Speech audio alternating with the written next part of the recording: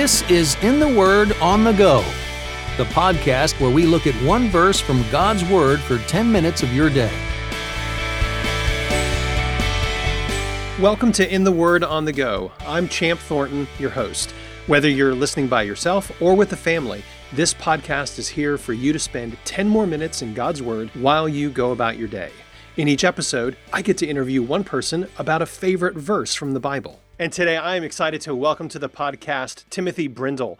Tim is a pastor at Olive Street Presbyterian Church and a candidate for PhD in Old Testament at Westminster Theological Seminary, where he also serves as the Senior Stewardship Officer.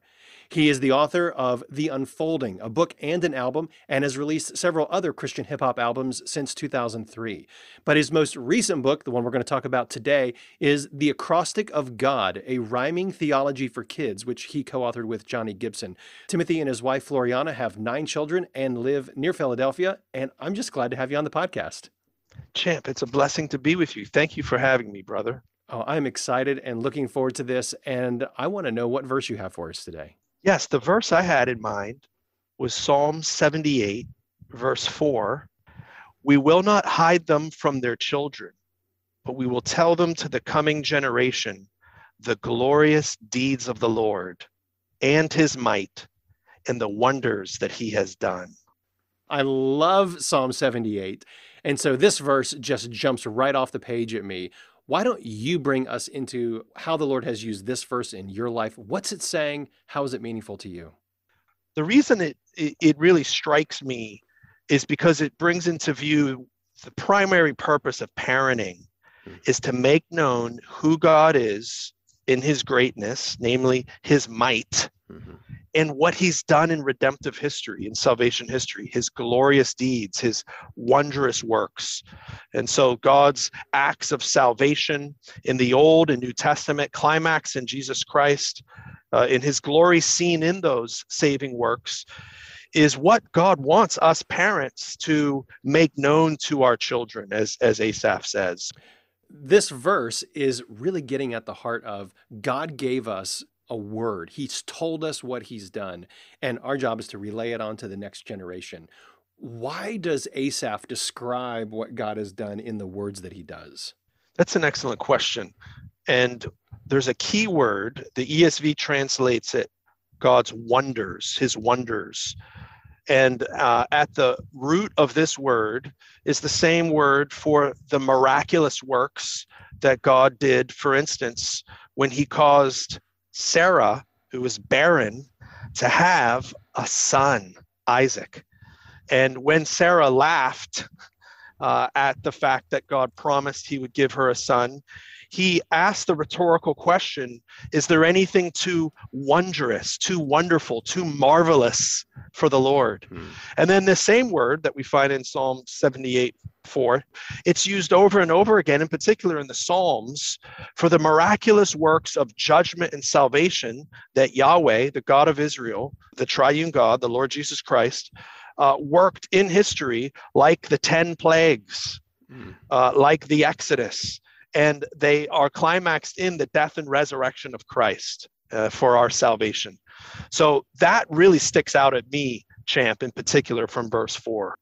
So how would you connect this verse and the command that Asaph is giving us to talk about what God has done? How would you connect that command to the book that you and Johnny Gibson have written about the acrostic of God? How do those things relate? Well, it just so happens that Johnny Gibson and I are both preachers, men who proclaim the word of God in pastoral ministry, but also those who teach Old Testament. I am one of Johnny's students in the Old Testament PhD program. I've been so blessed by his teaching as professor.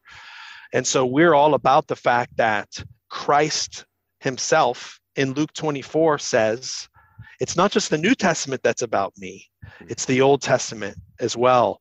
And we think our kids need to know this, whether it's our own biological children, those we've adopted, those we're teaching in Sunday school, those we're teaching in school, those in our neighborhood, even if they're kids from a non-Christian family.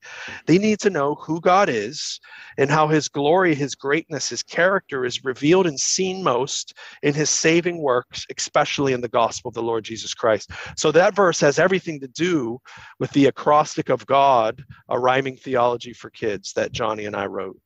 So here's my question. Do you have to be able to do hip hop or rap to read this book to your kids? Absolutely not. Absolutely not.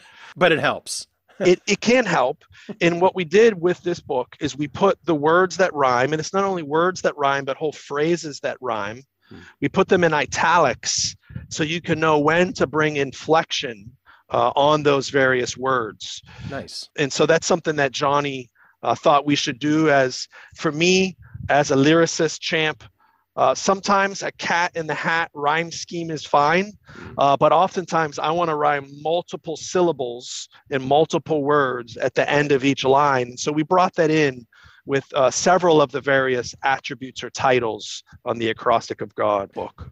Yeah, that's great. And all the help you can get when you're reading to your kids. We all love to read to our kids and to make it exciting and sound fun. And when we can do that and also talk about our glorious God, that's just fantastic. Amen. Can you pull us into this book for a minute? Like when you say acrostic, is it working through the alphabet? Is it an acrostic for something else? And maybe give us an example of what one of those installments might be. Yeah, so it is working through the alphabet, and it's Okay. going off of the pattern, which is really a teaching tool that God has given his people for them to remember his word. Perhaps the most well-known acrostic poem in the Bible is Psalm 119, Right. where you have 8 verses for each Hebrew letter, where the first word begins with that Hebrew letter for 8 lines in a row.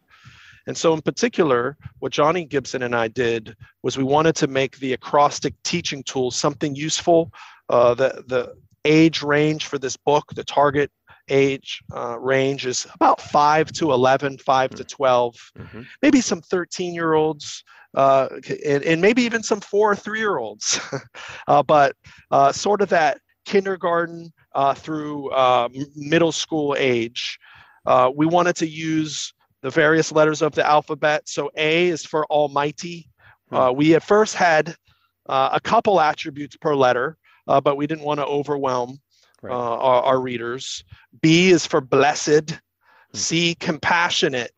D is Decrees.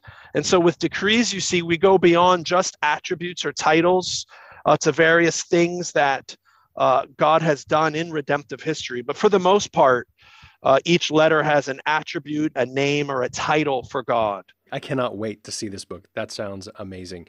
So let me read it again. Our passage for today, that's Psalm 78:4, and it says this: "We will not hide them from our children, but will tell a future generation the praiseworthy acts of the Lord, his might, and the wondrous works that he has performed." So, Timothy, as parents are listening to this along with their children, what's one piece of advice you could give that parents could implement even today with their children to bring before them and tell them the wondrous works that God has done?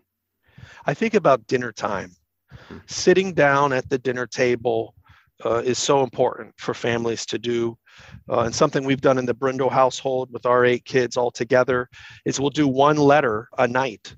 And this is something we did before the Acrostic of God was written. And so what you do is you just get a piece of paper, write that letter down, put that attribute or name of God on it, and maybe a verse on it, and put it up on the wall if your wife doesn't mind messing up the wallpaper or the paint, and discuss that attribute of God and at least read one verse that brings that out in Scripture. And then as the kids sit down the next night, they begin to see it and remember it. And so that's something that's been really useful for us. But the final thing I'd say, Champ, which Johnny and I sought to do with this book, is the glory of God is seen in the face of Christ. The glory of Christ is the gospel of Christ. And so make sure that when you're describing or talking about the attributes of God, bring it to Christ and his saving work and his death and resurrection in the gospel, because that's where the attributes of God are seen most fully, right? Tim, thank you so much for joining us on the podcast and pointing us to the works of God, especially as we see them just radiate from the cross of Christ. Hallelujah. Would you just close our time in prayer? Father, thank you for revealing yourself to us. Father, you've made yourself known in creation, and we confess as sinners we're those who have suppressed your truth, traded away your glory for idols. So we thank you that in your special revelation, in your word, in your gospel, your spirit has opened our eyes to see your glory in the person of your Son. Father, do this for us and for our children, as you promised, according to Deuteronomy 30, verse 6. Show your faithfulness in this, Father. In Jesus' name, amen. Thanks for listening to In the Word on the Go. For more information about this podcast or to listen to past episodes, visit wordonthego.net.